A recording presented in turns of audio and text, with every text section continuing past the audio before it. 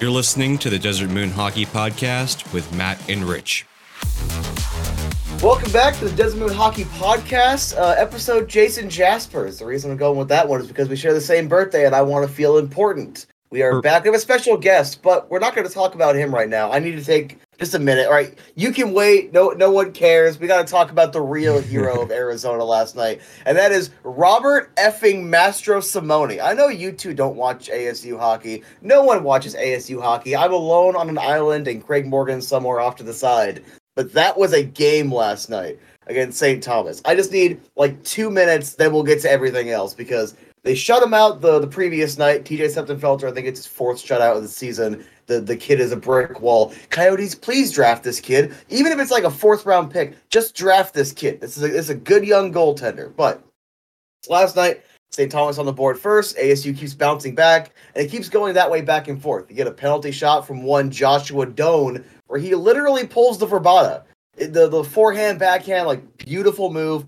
Phenomenal. Then we end up going into overtime after Benji Eckerly ties it in the third period. And Mastro Simone, and again, I'll also say this, Coyotes, I don't care what you got to do. Get this kid from Detroit all the way down the ice, an NHL-level cut, making this defenseman look ridiculous.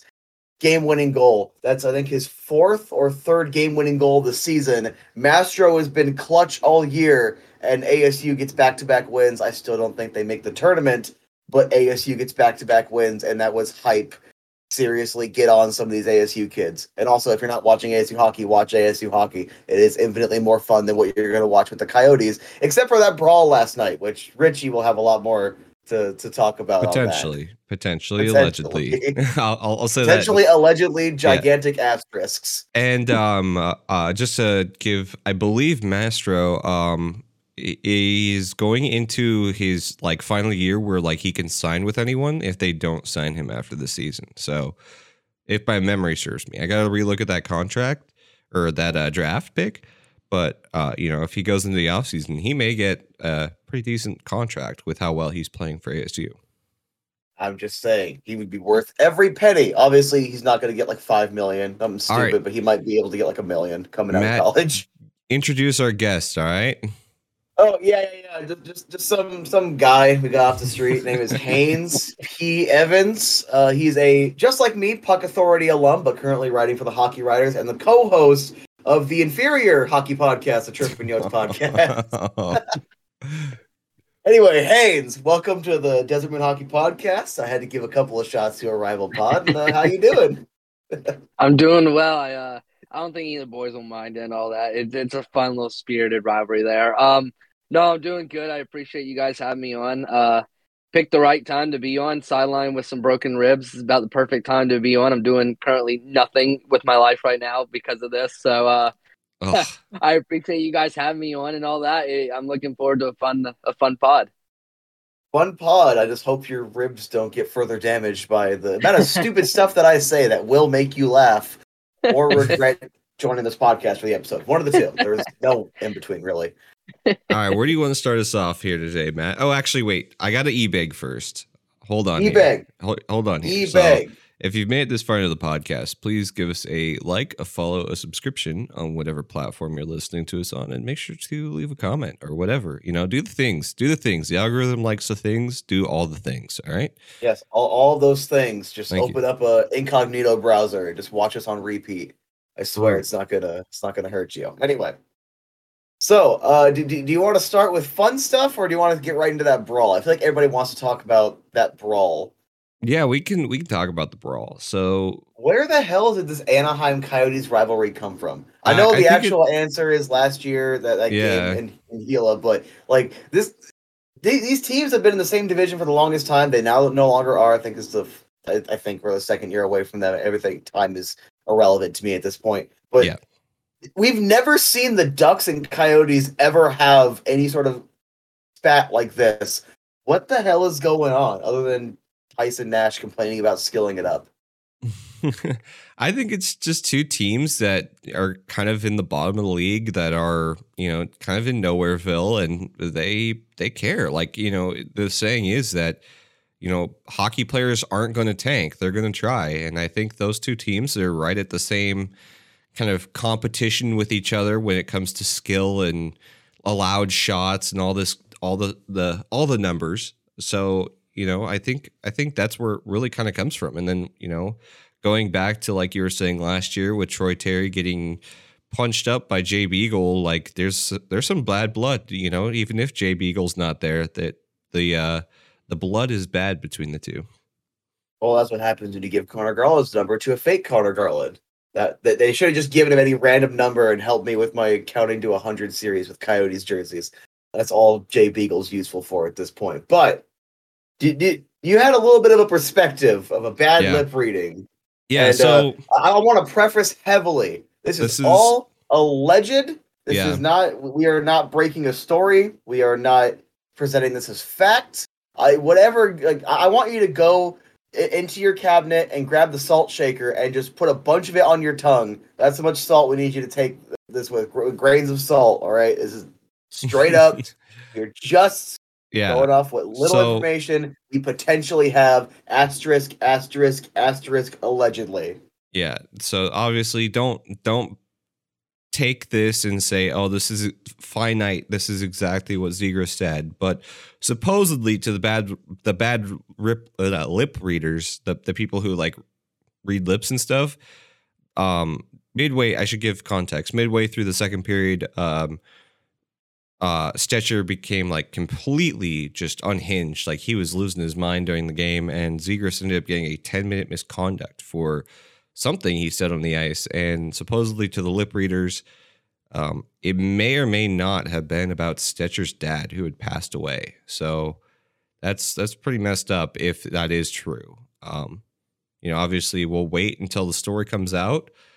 But with things like this, the story may never come out. So we don't truly know. And obviously I don't go straight to Zegras saying like, how dare you? Because obviously you're getting this information from lip readers, which is not, it's like getting your information from a lie detector. Like it's not perfect. So don't solely rely on that information. However, just circumstantial evidence. The only thing I want to chime in is it also could partially explain why someone's losing their mind as much as Stetcher was in that play. So again, asterisk, asterisk, asterisk. But these teams got some bad blood, and you probably should have just gone for the classic your mom joke, to be completely honest here, because I don't think that if that is true, that's the route you go. Yeah. I don't know what Zegras is doing. Like I like Zegras, I like the skill. I don't know why he's being very wormy all of a sudden. Like it.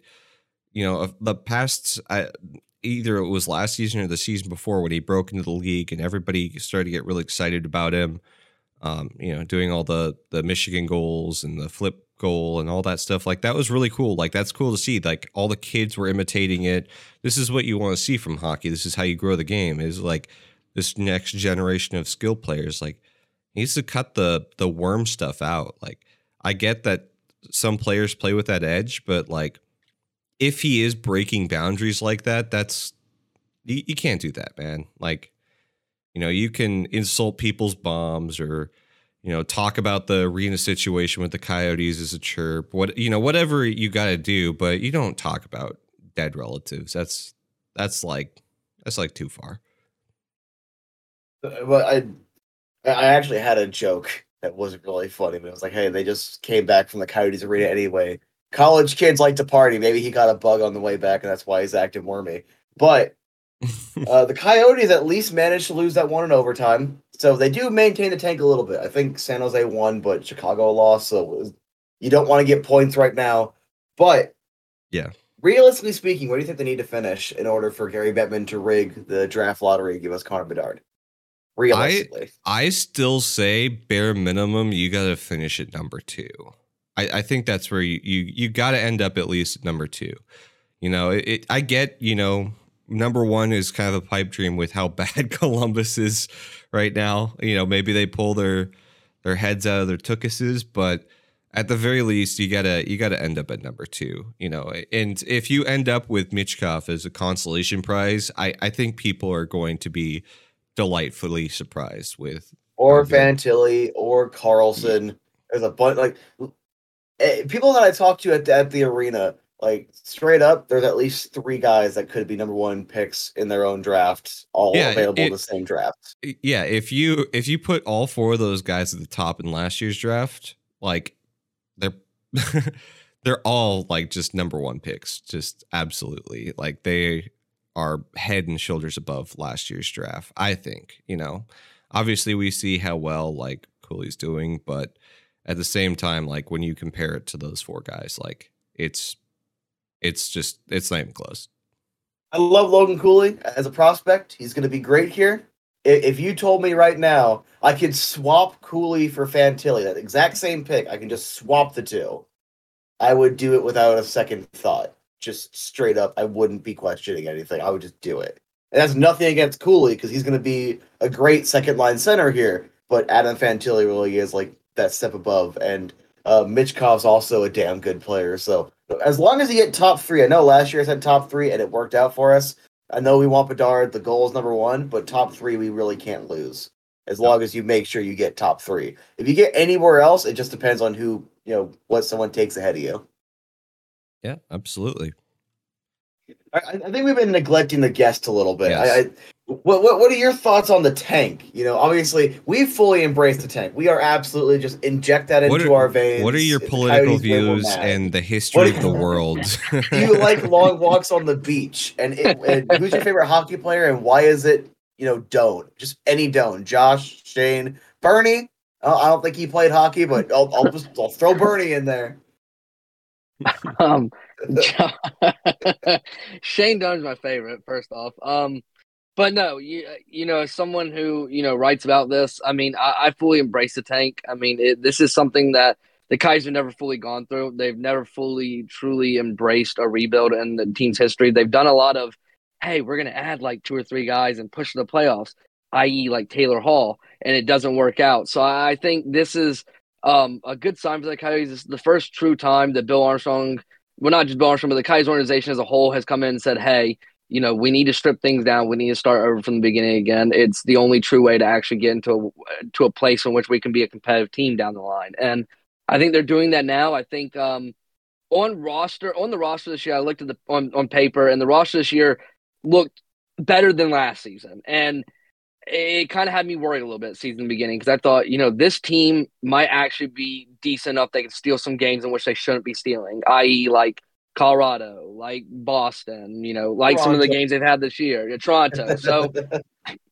when I looked at the roster originally, I thought this team could be a top 3 pick again. But at the same time, I think they did too much work adding some, I wouldn't say key pieces, but guys who can get those scrappy goals like a Nick Bukestad. And it's going to end up hurting the Coyotes in the long run. Granted, we haven't seen the trade deadline come through. Team is not going to go full fire sale mode here, but there's going to be some guys that are going to be gone at the trade deadline. This team is going to be probably a lot worse than they have been recently. But, it's like you guys said, I think Columbus is going to be really hard to beat out for the first overall pick. I just think it's Johnny Gaudreau wanted to go play hockey and win somewhere. I guess it's not in Columbus, but yeah, I mean, he's going to win something, potentially the first overall pick with the way they're playing. But, yeah, I mean, this was a crucial thing. Fans hate it. I have people that are giving me about my Chikrin article saying that he doesn't want to be moved. They shouldn't move him. I don't understand why we're doing this rebuild. And unless you want to be the Coyotes be in purgatory for, the next 10 years, this is the only way to get out of it is to truly embrace just losing and being terrible for the future to be bright and all that. So I say bring the rebuild on. I think next year is going to be a little bit more of a joyous year for Coyotes fans. We're going to be a little bit more into competing than we are going to be on a tanking losing method. But, yeah, I mean, I'm excited for the future of this team. I think this is necessary in the process we're going. But I know not everybody sees it that way. But, if you want to see a Stanley Cup in Arizona in like 2027, 2028, you got to lose now to set yourself up for that down the line. And also those other opinions would be wrong because straight up, I've been a fan of this team since 2006, 2007. Mm-hmm. I'm pretty sure everyone in this room knows just how bad they were that year, and it wasn't even a year they were trying to be bad. They were managed terribly. They've been consistently managed terribly. They had the 2010 through 2012 where some of those picks that in that rebuild did work out, your Hansels, your Bodkers, but it was just a few guys that worked out, and guys like Mueller, Turris didn't end up working out here. bunch of other guys that end up getting traded out, moving on from whatever, and then get a couple good years, then a lot of mediocrity, going back to bad. They tried to rush out of that rebuild a little too early, and as exciting as it was to get Kessel, get Taylor Hall at the time, as exciting as it was in the playoffs, they weren't going to be a cup level team, and I hate that I have to do that, but they just weren't. Maybe a second round team. Maybe you can be happy with that. We don't really have success here, so that would be a success. But I want a cup. And everyone, at this point, if you are still saying the rebuild isn't necessary, I'm going to be blunt. Quite frankly, you don't know anything about hockey because they already tore it down last year, and the only remainders of that core are Chikrin, who's already publicly requested a trade before the season started, already made those public comments. As soon as that was said, the relationship's over. Like, it is set in stone. Keller, Schmaltz, and Krause. Other than that, everyone else is new. Everyone else is guys that they were starting to draft up, or role players like, Christian Fischer, guys like that. At this point, if you want to play we shouldn't be rebuilding game, you want mediocrity, because let's just say this offseason they have all this cap space. Let's just say they get 3 of the top 10 free agents because they can outbid because of the cap space. Let's just put it out there. They do it. Get all these great players. They're still Dylan Larkin, Bo Horvat, Bo Scorvat, someone else, but they'd still be a wild card team. Yeah, barely. It may be a solid wild card team. A wild card number one. You are rushed your rebuild, and guess what? Now you're not going to win your cups. Especially if you sell off Chikrin. I think if you lose that piece in the back end, like, you don't have. Like, as much as I like Moser, he's still very much underdeveloped. Like, he still needs to develop. He is not a all-star caliber defenseman yet. Whereas I do think that Chikrin is starting to approach that level of all-star, and if you don't have any of those pieces, like, you need to have an unreal top 6. It can be done. Like, we look at the first cup that the Pittsburgh Penguins won when they lost Letang on the back end, and you looked at that back end, you're like, who are these guys? Like, these are a bunch of nobodies, and they got it done. And it can be done, but you have to have, like, game-changing, altering talent in the front end. Yeah, in your top 6, which we don't have. Well, even arguably that first cup, Phil Kessel should have absolutely won the Conn Smythe, but he got snuffed by Crosby. Like, and that was another guy who had an unreal playoff. So, there had to be a bunch of game changers in the front end, and we definitely don't have that. We don't have, a game changer in the back end if Chikrin goes. So, like, yeah, pump the brakes, some Coyotes fans, on the excitement for next year. I do see the excitement. They want to see the winning, but I don't expect them to be anywhere close to the playoffs. I think that they're going to maybe hit like 10th from the bottom. But I don't see them being anywhere close to a wild card spot.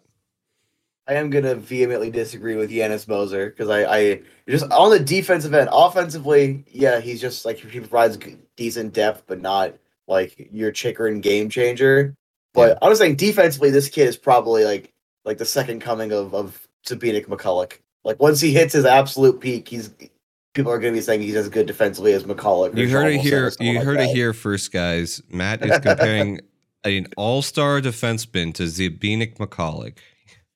That is his gold standard. Zbigniew McCulloch is literally the greatest defensive defenseman in Coyotes history. I will stand by that. I'm going to say top 10 defensive defenseman of NHL all time because I don't care. This team had Nicholas Grossman, okay? Don't you disrespect Nicholas Grossman. Youngman. They had some greats back in the day. But no, so I'm going to disagree a little bit with Moser. I still think, like, this kid is good. He's top 2 easily. I think on most teams he's at least top 4. But there is still some development to be had. He's still not perfect. He's still a point there. But when I look at the rest of the roster, love Dylan Guenther. He's super underdeveloped. He has those games, he looks great. Those shifts, he looks unstoppable. Those games where it looks like he's just kind of going through the motions or he's struggling a little bit. He's a rookie. He's 19. Like, you expect that is what it is.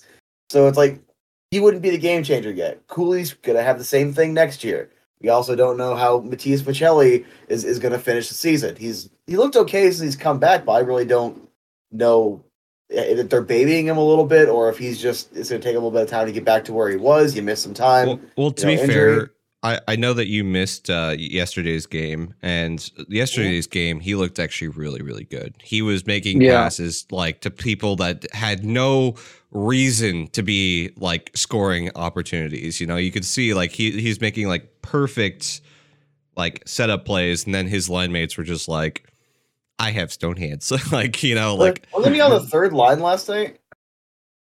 Yeah, he played some third, played some fourth line, kind of alternate between. Yeah. So they're babying him a little bit then. Yeah, he looked really good, and I know that they are trying to develop Gunner on that line with Krause and Bukestad, but they really need to put Michelli back on that line because they played so well together. Are perfect. Like Krause and Keller are good. Michelli and Krause are probably a little better together than even Krause and Keller were.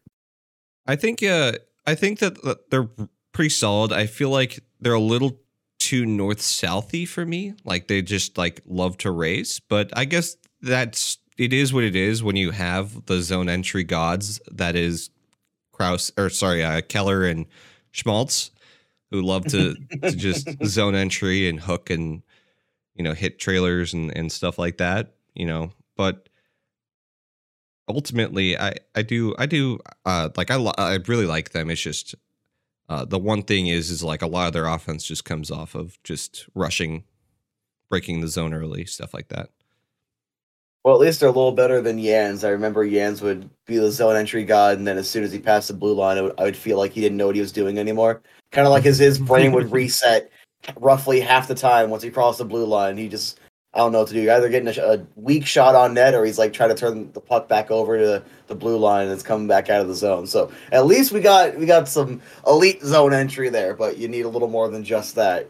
So let's talk about this trade deadline coming up. I want to reevaluate some values, go over some rumors, and guys you could see or not see moving, because something that Steve Peters said last night on that post-game show kind of made me reevaluate just a little bit, where he said this roster might not be as turned over as we originally thought post-trade deadline.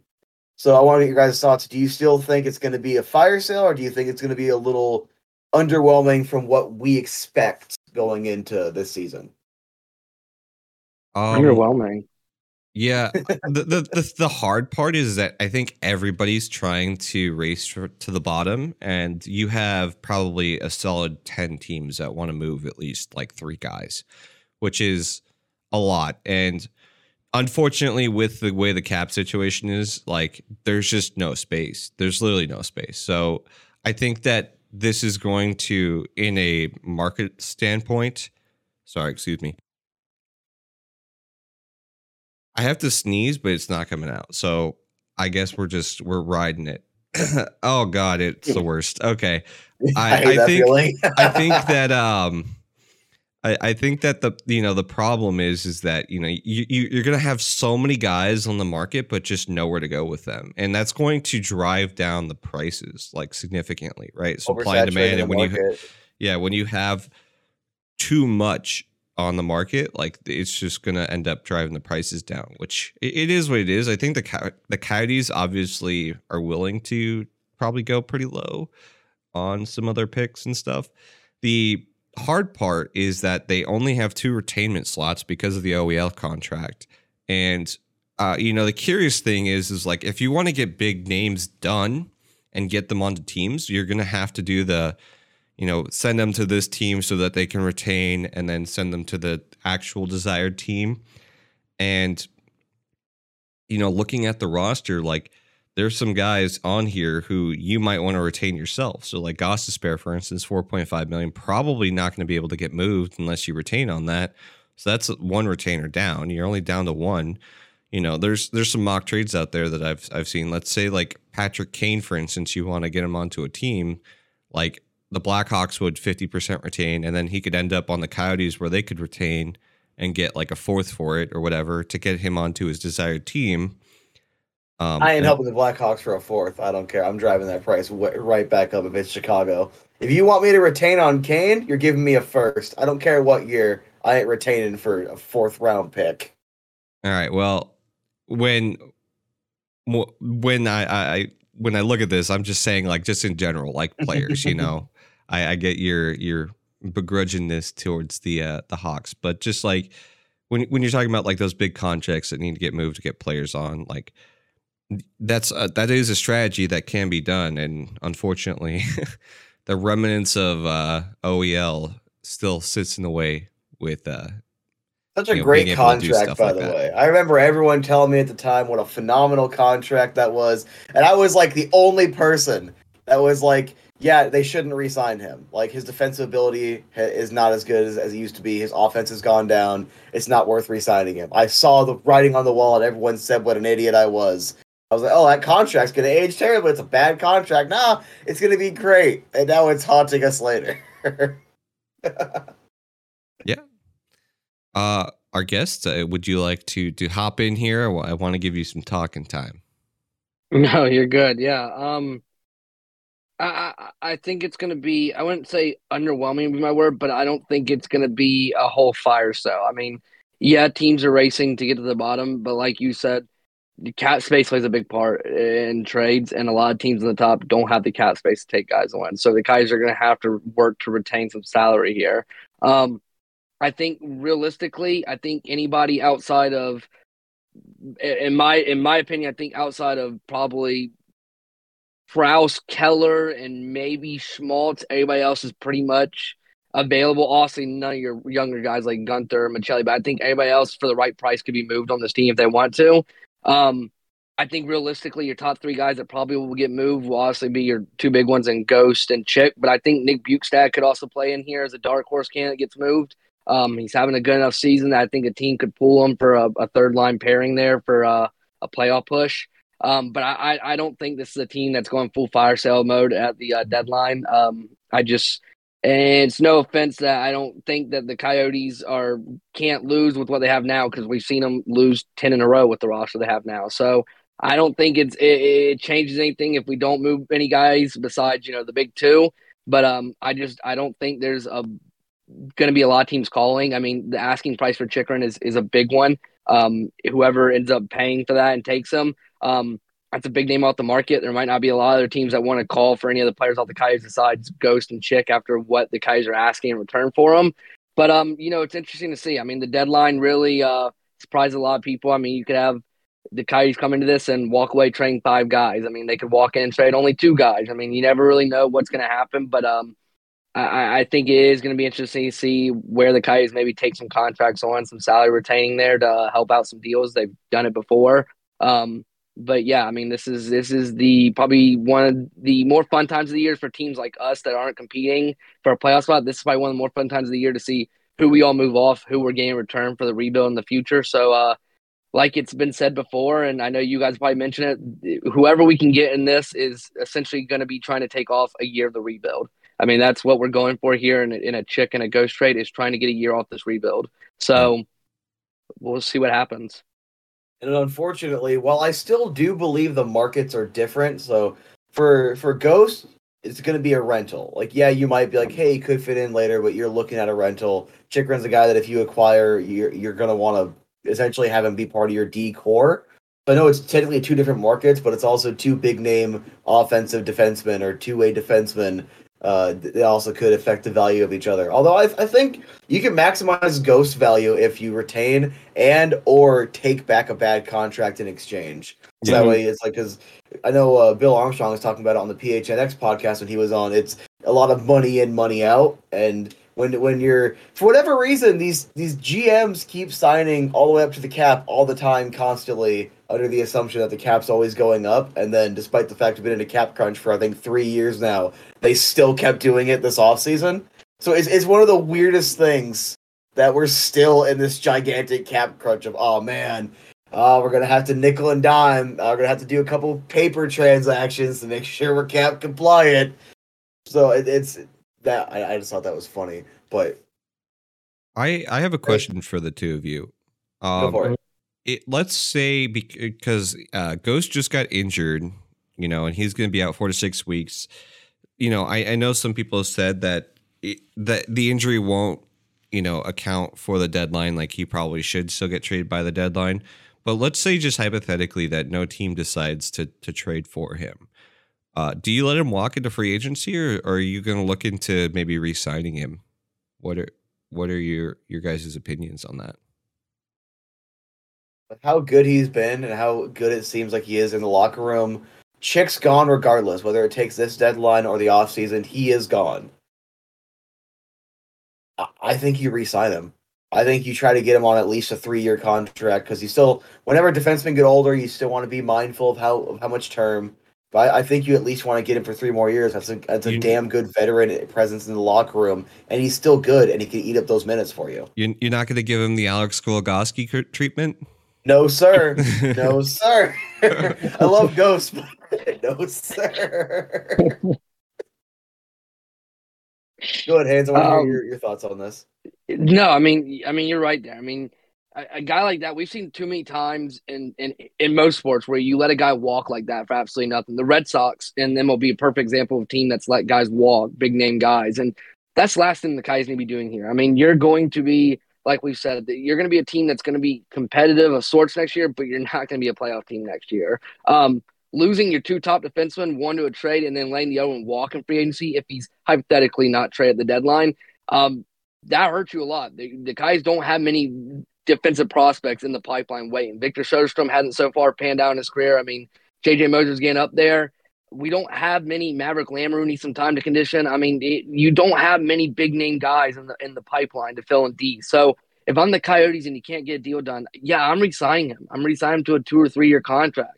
If he has another good next year and we have him on the team still, trade him then when he's healthy. I think there's going to be teams ultimately who are going to come calling for him. I think it's just I know the injury's in the way, but I think timeline wise he'd be back like right after like a week or so after the deadline ends. He'd be back from injury. So I think there's not going to be I think there's going to be some teams that are going to still take the chance of going after him if he's going to be back that early right after the deadline. But yeah, like you said, I mean, if he doesn't get traded, I mean, re-sign him. He's a great veteran presence in the locker room. He could teach a lot of these young guys coming in the ways of, being a top 6 defenseman and all that. But it's going to be interesting to see what they do there. I ultimately think he does get moved regardless. But if he doesn't, I think he gets signed back and he does get moved ultimately in a year or so still if he's on the team next season. What team do you think he gets moved to? Like, let's not think about like what the return will be. What team do you think he'll get moved to?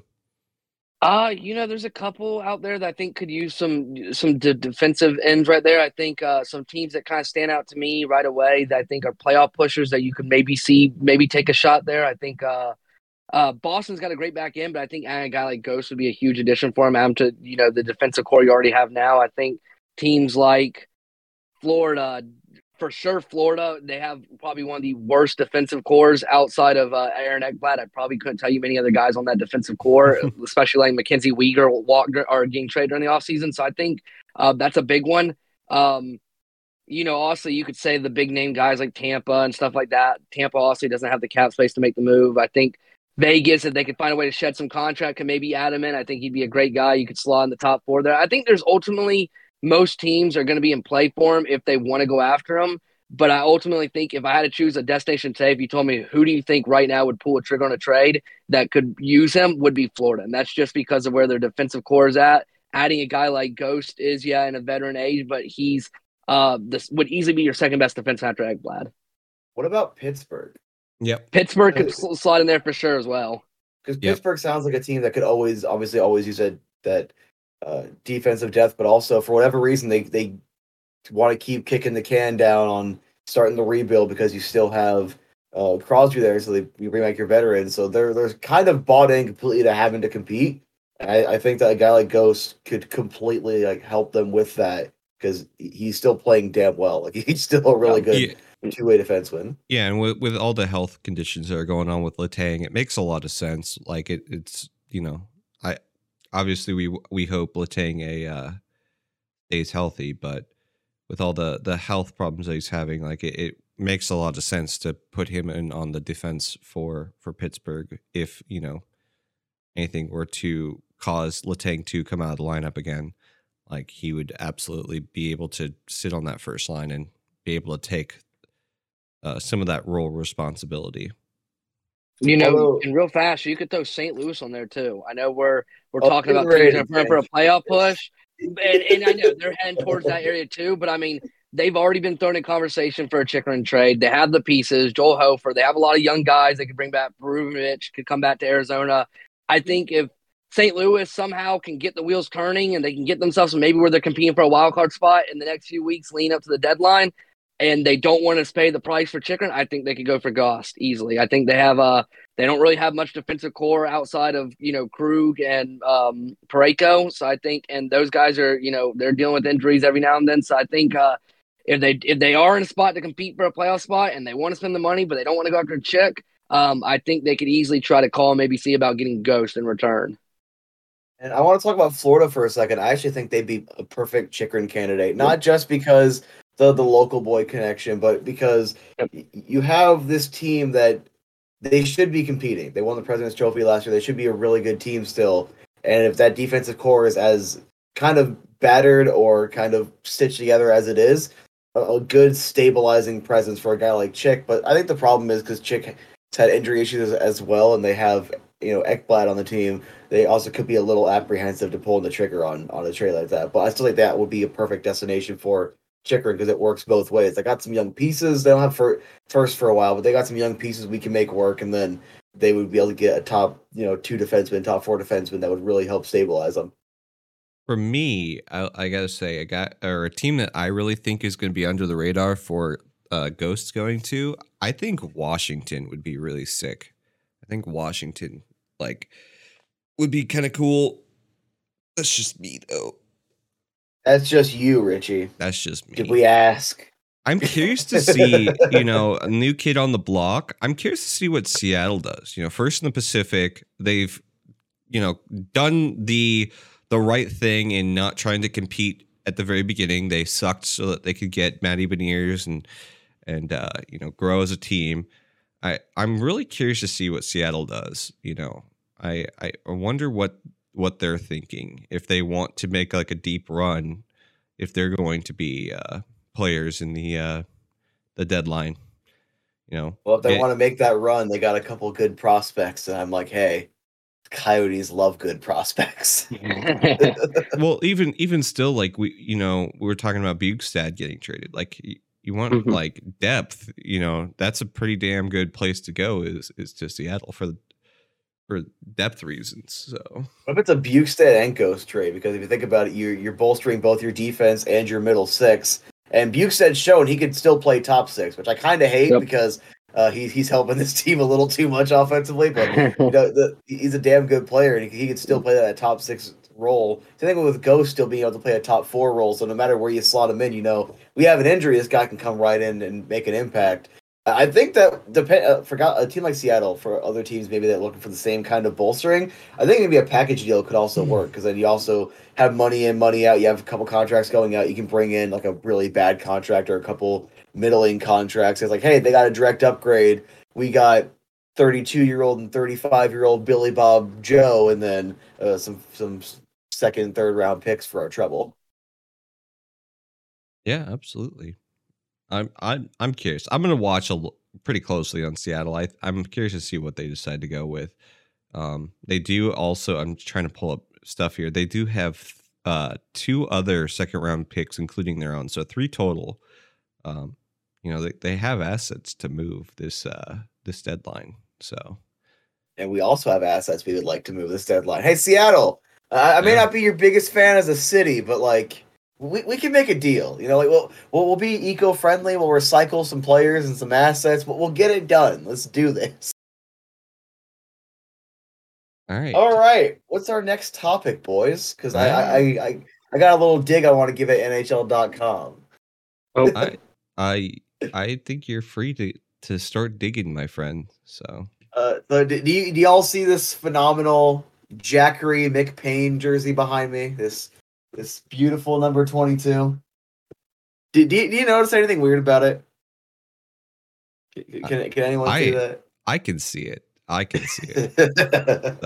So I can't fully see it, but something doesn't look right about the font there on the numbers. One of the 2s looks substantially larger and wider than the other one does. Yes, sir. Give me a second. And And the one on the right is a little crooked, one might say. Personally, I think it's because I am the kind of person that will just look for a coupon code before checking out. That's what I do, and I ended up getting it where essentially tax didn't exist on it. But $200 apparently gets you a nice dryer ran through Jackery McPain jersey. That as soon as I saw it, I actually I'll admit this live on camera. It wasn't a yell, but I did get a little frustrated with the wife, and I asked her if she washed it and threw it in the dryer, because that's what it looks like. It looks like it went through the dryer, yeah. and I look, the Fanatics employee was great. The replacement's already shipped. From what they didn't tell me to ship this one back, so if you see me going to games or events, I'm probably just gonna wear this for the lulz. But that's what you get for $200 nowadays, boys. You get McPain. Well, they're just keeping it true to the backing, right? Bring on the McPain, so they made sure to run it through the washer, make sure it was nice and clean. You know what it was? It was probably worn by McBain. And it had blood on it, and they just need to clean off that blood for you. That's all it was. I'm sure. All right, boys, I'm back. I don't wear pants when I record. It's normally too hot in my house in this office, so. Yeah, I'm not standing up. Without pants. That's on the OnlyFans account. You can follow us at Desert Moon Hockey. Desert Moon Hockey OnlyFans. I have this weirdly grown big toe, and I show pictures of that every now and again. That gets all the ladies just swooning. True. All right, so is any other topics, or you want to get into some miscellaneous stuff? I just hop into miscellaneous because I don't have any topics, man. It was a rough week for me when it comes to job stuff, so I did not get much time to watch anything. And that works out for me because I can just gush about ASU hockey some more. Because my big three on ASU right now has to be TJ Septemfelter, Robert Mastrosimone, and of course one Joshua Doan. And to the point where I'm probably going to buy jerseys for all three of them, which is not cheap because it's $90 to customize a jersey, and I am baffled by that, but what are you going to do? There is no alternate option. And considering, one of them is drafted by Detroit, one of them was undrafted, and goaltending last year for the draft was just kind of seen as notoriously bad. It was a bad year to draft a goaltender last year. I think there was, 3 goaltenders that were commonly talked about, and everyone said none of them had starter potential. It was max fringe starter or kind of 1A, 1B type scenario. Yeah. I'm interested to see how that's going to change going into this season. I know I'm really high on TJ, and it's something that if he gets drafted this year, it's probably going to be a 4th round draft. It wouldn't be very high. Maybe 3rd if you got a team that's really high on him. But are you guys paying attention to any goalies? You guys think the goalie situation turns around bigger this year than it was last year? Because I'm going to assume a lot of the residual COVID stuff and shorter seasons had to have helped contribute to last year's mediocre goaltending class. I have one goalie that I think is a free agent. I think theoretically can sign anywhere. I think he's still in juniors and all that. He's been turned over the last 2 or 3 drafts because of his size. Brett Brochu plays for the Ontario or the London Knights and the OHL and all that. Stat-wise, I've looked at this kid. He's a really, really, really solid goalie. I think if the right team takes a chance on him, I think he has a really bright future in the NHL. But he's been passed over so many drafts. I think it's because of his size. He's a 5'10" goalie. Usually your goalies, you're looking at guys who are 6'2" or taller. He's a small goalie. He's on the smaller side, but he makes up with his skill and his agility. I mean, this kid is a very agile goalie. Playmaking wise, he's very smart. He reads the puck really well. I think he's a guy that if I'm right and he's still a free agent, if I'm the Coyotes and I'm looking to maybe bolster my goalie department down for the line and all that for the future, I look at Brett Brochu. I think it's like a Cole Caulfield situation with a young guy, and we're not a young guy, a small guy. And there's a reason why so many people passed on Cole Caulfield was the size. They were worried about it. And we see Cole Caulfield has been a really good player so far in the short time he's been in the NHL. I think Brett Brochu has that same chance. I think if you bring him in, give him a chance to play some AHL minutes, give him a couple years to develop and all that. Just give him that shot that he's not getting. I think there's a bright future for this kid if you take the risk on him.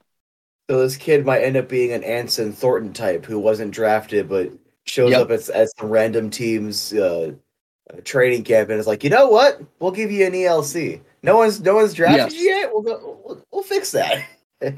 I gotta double check and see. I'm gonna look while you guys are talking, but I'm 9% sure he's still a free agent. I'm looking to make sure though.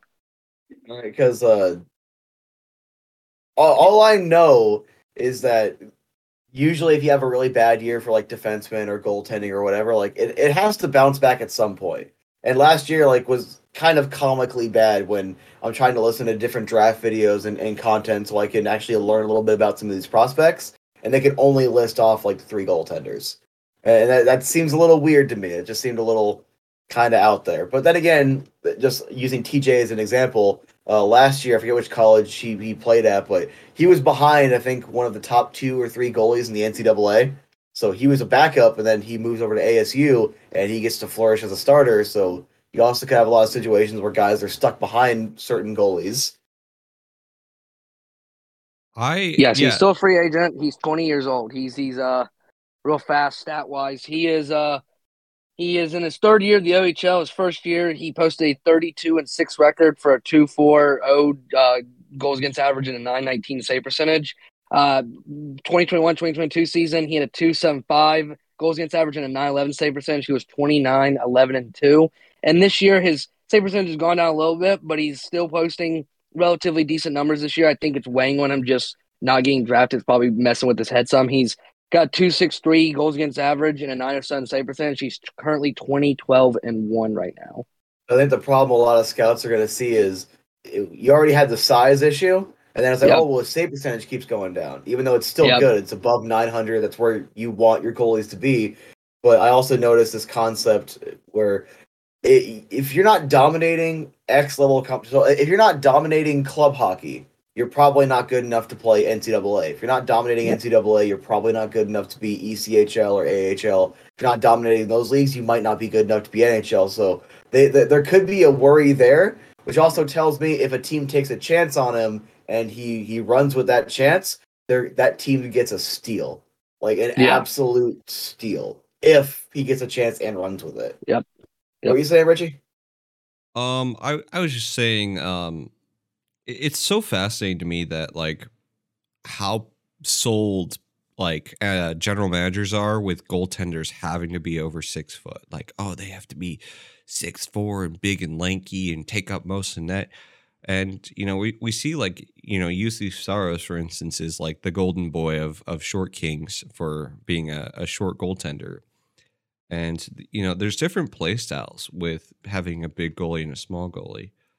And I'm surprised that more teams, like as we see this like 1A, 1B kind of thing starting to flow with goaltenders, we're seeing less of like we're going to hand, Carey Price money. We're going to hand out, what's his name in Florida?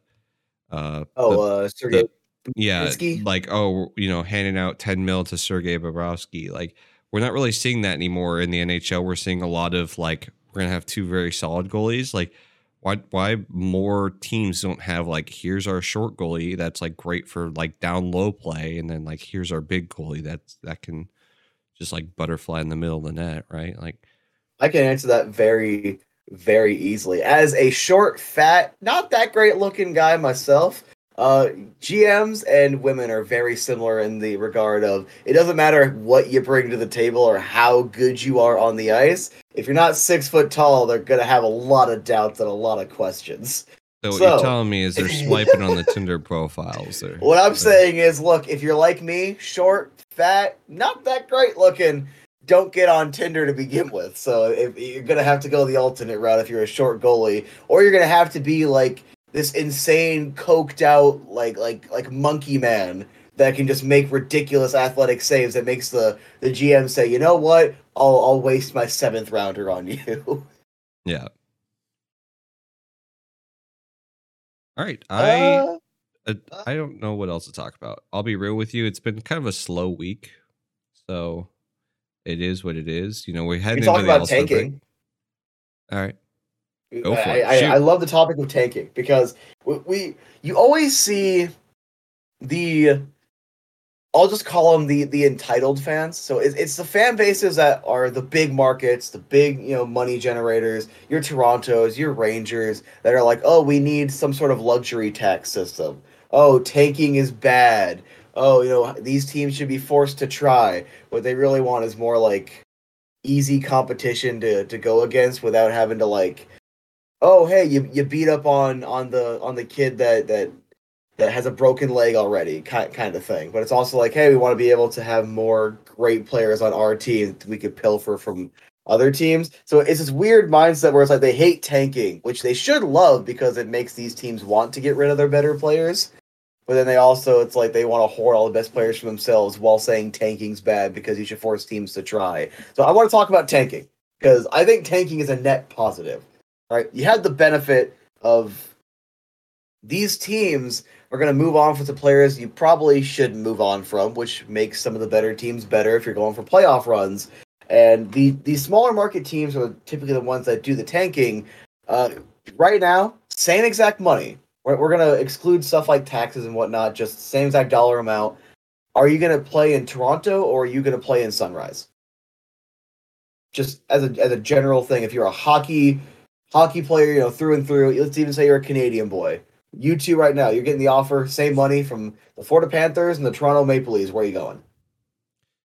Well, did you say excluding taxes or including excluding taxes? Yeah. I know me and you, we're going to Florida or Arizona. I mean, I know where I'm going. I'm maximizing my profits, baby. But it's a funny question because it's I think that there are some players that absolutely will be willing to go to Toronto just because of more experience there, more fans. You could, if you solidify yourself as like a lovable guy there, like you can get brand deals and stuff like that. Obviously, that is true. Let's not kid ourselves. Like the potential is way better in Toronto, but at the same time, it's a double-edged sword. You suck for a week, you're going to get pitchforked out of the city. So it's a back and forth, right? Like if you're a brand new player, I think you want to go to Toronto. If you're a new kid and you're just like enamored and you're in love with just being in the NHL, I think you're wanting to go to Toronto.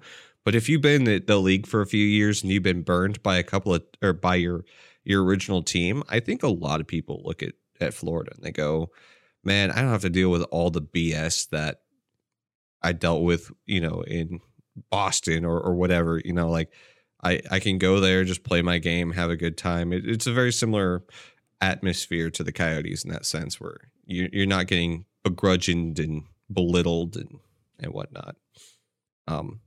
So excuse me. Ultimately, for me, I would say I would want to play in Florida. Personally, I hate the cold, man. There's a reason I'm wearing my toque right now in Arizona and Phoenix. Like while wearing shorts and a t-shirt. You're a very seriously. confusing man. Yeah, I hate the cold. I've come to the terms that I don't want to shovel snow, and if I can not do that, I will absolutely go and play, on a Florida beach and hang out in the summer sun. The sun in the winter, I should say. So what you're saying is you'd rather be around a bunch of old people than be around Toronto, which is pretty basic. I'm good with the old people. Haynes, take her away. Yeah, I mean,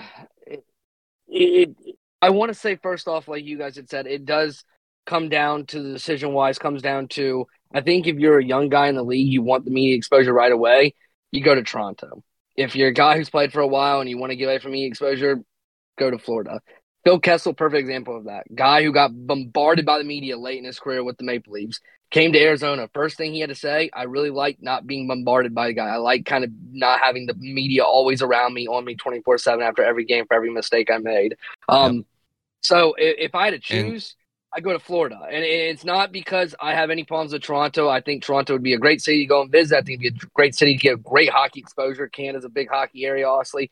But I think as a young guy, you're going to make a lot of mistakes. I'd rather go to an area where maybe I'm not going to be as scrutinized by the media, by the fan base if I mess up. So I think as a young guy, if you're coming to the league, you'd rather go to a market where you're not going to be pitchfork for every little mistake you make, which is gonna happen as a young kid.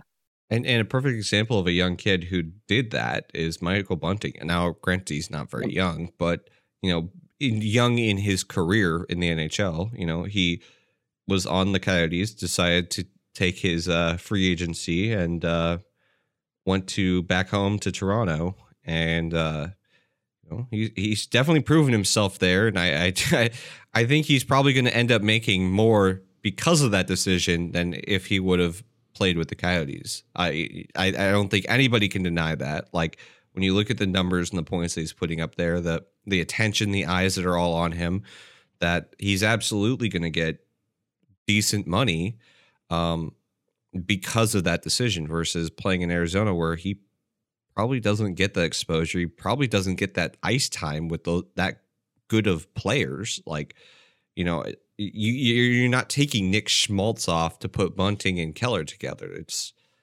just the likelihood of that happening is not going to happen. So being able to slot in on the wing with Matthews and Marner, like that's huge for your career. Yeah, he'll make a lot more money, but also just to kind of put a period at the end of that statement, Matias Maccelli called a race. Who? You ask literally 100 national media, for hockey, who's Matias Maccelli, despite the fact he's the rookie assist leader. And I think if you look at points per game, he's 2? Is he 1 or 2 in points per game? Like he's still really high. Yeah. Obviously, Matty Beniers is up here, but I've heard other names thrown around, and I'm like, yeah, he's playing well, but Maccelli's still playing better. So it's like just a period at the end of that is just look at a Calder race like that, and it's like, yeah, if you're playing here, you're not going to get the exposure. Even Phil Kessel was crying about it when he went to Vegas, crying about not winning and then not getting exposure, which is funny because he got too much exposure and then gets mad he doesn't get enough exposure. Because here on Desert Moon Hockey Podcast, we think Phil Kessel is a grown child. But getting back on the topic of tanking, so that's how you're gonna get small markets to get these top talents, these good players. Because a perfect example, unless you're in a situation like this right here. I was going to say, perfect example, that is Gaudreau. Like, that's a huge win for Columbus, even if they've sucked this year. Like, he's going to be good in years' time. Like, and they have a lot of good young talent that's still learning and growing. Yeah, and look, as much as I memed yesterday that I don't like Columbus anymore because they stole Lane Peterson on waivers, the Coyotes weren't taking him back, but I like Lane Peterson. You better treat him well, by the way. Kid's good, anyway. But you're not, in general, unless you're in a cap crunch, like we've been in the last couple of years, and I think it's kind of semi-related why we're getting a Gaudreau going to a smaller market right now of all times, is because if the same cap is there, everyone has the same amount of space, maybe you have a little more, a little less, but you can offer the same money. Are you going to Columbus, or are you going to Vancouver even? Are you going to Boston, or are you going to Nashville? Are you going to Phoenix, or are you going to Toronto? 9 times out of 10, those bigger markets attract. Now, you might have some guys like me. If you're giving me, I'm a country boy. All right, I love country music. I like being out in the middle of nowhere because I'm a weirdo. If you give me Nashville versus Boston, I'm going to Nashville. I don't want to. I don't want them weird Bostoners around me. But so like you're gonna get anomalies like me, but anomalies like me aren't very talented. I'm just a fat, fat short guy, talking on a podcast. I'm not a hockey player. I'm not scoring you 40 goals. I don't add any value to your franchise. So the most effective way to really rebuild and then make yourself an attractive destination is through the draft, because you can't do it via free agency. Except for the last couple of years where some smaller markets had the opportunity to get some of those better players. But even then, you're in general not going to get, there's 20 really good free agents, you are not getting the top 10 of them. Just straight up, they're not going to answer your calls, or they're not even going to consider your offer.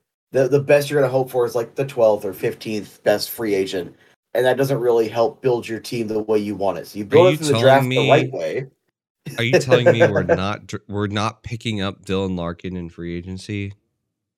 Unfortunately, we're not getting Bo Thank you. Scorvat.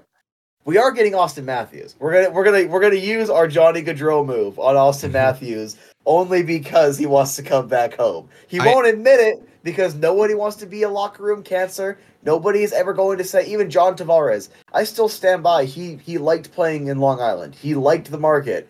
He probably meant that yeah, he would like to stay there. But if the more attractive going home offers right there, I don't care, Long Island. I'm going back to my Maple Leafs jammies. I do gotta say, like, it is very much a pipe dream with the Matthews memes. Just by the way, too, Nylander's up that year as well. Like, I think that honestly, what's probably gonna happen is that the Maple Leafs are just gonna probably let Nylander walk in free agency and probably give Austin Matthews like whatever monopoly money he wants. You can trade him in the offseason and get something back. I don't think. Then you also free up the cap space immediately to get it someone else to add to your lineup. I don't think they're going to trade. I don't think they're going to trade Nylander. I think that they're going to just run until he hits free agency. I personally like because they're so desperate for wins in the playoffs. Like if they get bumped again this year in the first round, like maybe then you could see Nylander just getting traded just because they're just like F it, we're blowing it up. But like if they win like a couple rounds this year, and I still believe they can. Like I believe I had them going to the Stanley Cup Finals last year and losing to Calgary. Okay, I will remind everybody of that and how incredibly wrong I was. But I'll remind you that you should never bet on a Canadian team to win a cup. All right, as long as I've been alive, the Canadian team has not won a cup. Same here, and I think eventually it will happen. And when it does, you will be shocked. Okay? It better not be Montreal or Toronto. I can handle. Edmonton's a little weird, but like I can handle them winning. I kind of like Calgary a little bit because I have a couple of friends that are fans of Ottawa. Minus some of their fans being jerkwads. I got a couple friends that are Ottawa fans at Vancouver. Come on, other than burning down their own city, they're not gonna harm you. They're just gonna harm themselves. So they'll be fine. They can win a cup as long as Connor Garland wins a cup with them. But to finish up, I think if they win a round or two this year, I think that they will. I think they're going to hold on to Nylander and just say, F it. If we lose him in the offseason, then we lose him in the offseason. I think they're going to try to go for it again next year, and they'll risk losing him for nothing. I'll go for a bigger hot take. If they get bounced in the first round again this year, which they will, they'll lose in 6 games. They'll lose a 6-game series. Nylander, Mitch Marner, Jonathan Tavares.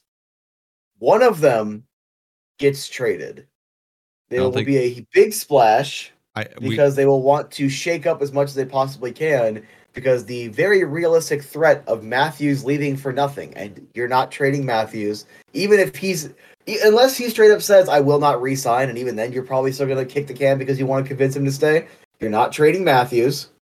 So if they get desperate, they're going to make some ridiculous, huge splash to try to shake up the top 6, and they're going to run into the same problem they have now where their bottom 6 isn't as good.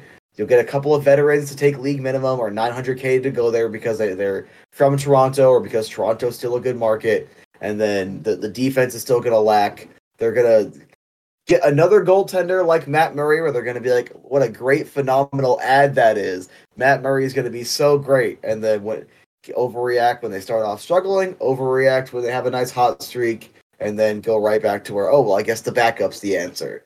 That's what we're going to see in Toronto when they lose in a 6-game series. And mark my words, Nylander is the first one out, but I would not be surprised if JT also finds his way out of town if they keep failing in the playoffs because he makes way too much to not be able to help get them over a hump. Like, this team should be in the Final Four at least every other year with this core. That's how insanely talented they are. I just don't see anybody being able to take on those 2 big contracts. Like, no, they're not going to buy out. That they're going to have 6 years of contract. And now, let's say they wait. That's still 4 years. Like, there's no way they're buying out. But I would like to offer a rebuttal, but I do need to make sure I am fact checking before I say if I'm going to say funny stuff. I got to at least be semi-correct. See, now the secret is what they're going to do is they're going to trade us John Tavares, so that way we can't sign Matthews in the offseason. We won't have enough cap. Right, so JT, all right, he has a full no movement clause right now. Yeah. He has 2 more years after this. You're telling me right now, with $11 million, if they had the opportunity, I'm just going to say Bo Horvat. I'm just going to throw a random player, random name. That's straight from my anus. That is not an actual, they're going this route. You tell me right now, let's say JT is a complete non-factor in the playoffs. You got 2 years left. You're telling me it's not tempting to buy him out? It's not tempting to look over and we can get out from under this or trade him? No. You're telling me right now? Yeah, because if you buy him out right now, you're going to have 6 years at $5.5 million. That's why you're not buying him out right now. In the offseason, it's 4 years. There's 4 years at $5.5 million. Are you kidding me? No, absolutely the cap's going to skyrocket. That's just going to be the cap skyrocket difference. It's fine. They'll be great. Remember, the cap's going to skyrocket every year. You are sipping on Kool-Aid, my guy. I am, as they say, ridiculous, but I like saying funny things. Anyway, can we get back to tanking? Since you wanted to make this about the Maple Loaves on my podcast, I want to talk about tanking on to my finish us off. podcast. My podcast. I see how it is. Anyway, net positive, I do see tanking as a positive because teams that aren't competing, those players that will be stuck on that team are generally going to get moved. They'll be able to make the better teams better, or at the very least, those fringe playoff teams more competitive, so those races stay tighter at the end of the season. It makes for better overall hockey while you have maybe, in general, 5 teams tanking. I know this year it's a little different because Bedard, I get it, this year is an extreme circumstance. I will go ahead and give you that point, but tanking is in general a net benefit, and then those smaller markets can build themselves up. Then, if you have a fully developed Cooley, Gunther, say Geeky turns out, Maverick Lamoureux, so everything's looking better, you're telling me now an Austin Matthews or a Bo Horvat or a Dylan Larkin isn't looking at the roster I can win with that.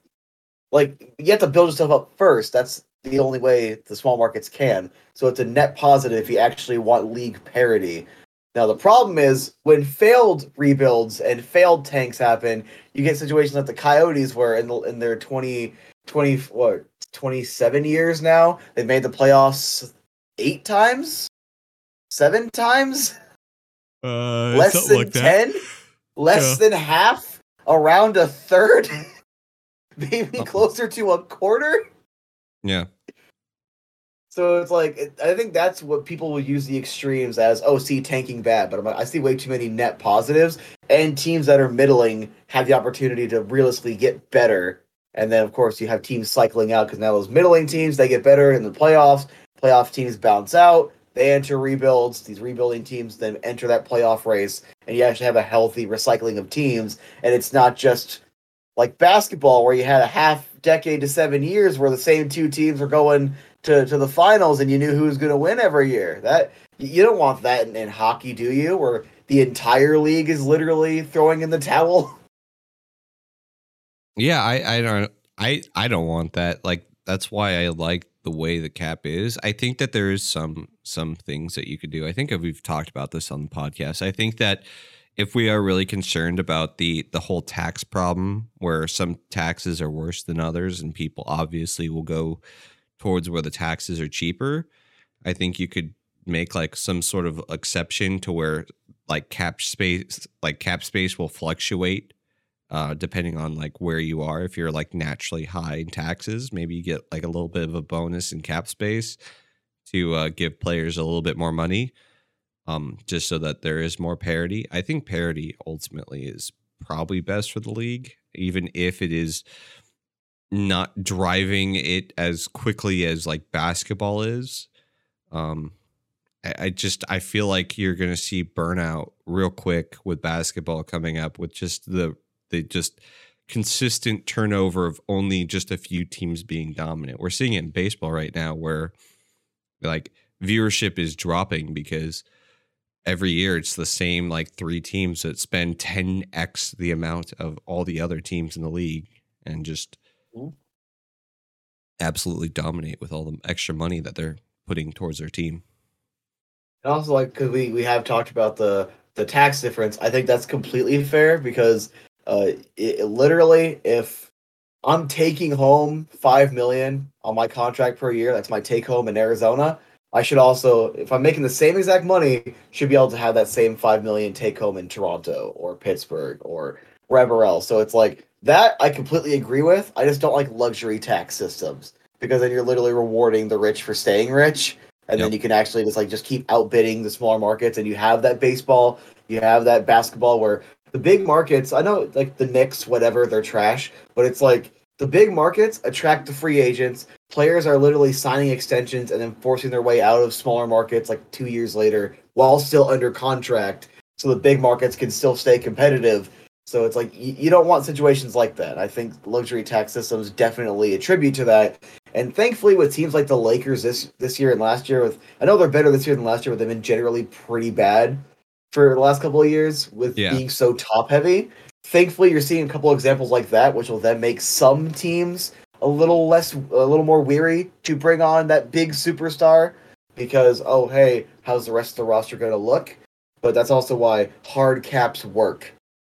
If you try to game the system in a hard cap, you're going to suck, and you're going to be stuck with that suckage. Oh, hello, San Jose. Not saying they're trying to game it, like them specifically, but when they're locking up their cap for so long and their team just isn't good enough to be where they want it to be, they're stuck. They are legit stuck with, I think, like Marc-Edouard Vlasic, I think, still has 3 or 4 years left. And as much as I like Marc-Edouard Vlasic, he's not the player that signed that contract anymore. So it's like those teams that try to abuse it get punished. And yes, now they're getting the younger players. They'll get better. That's good.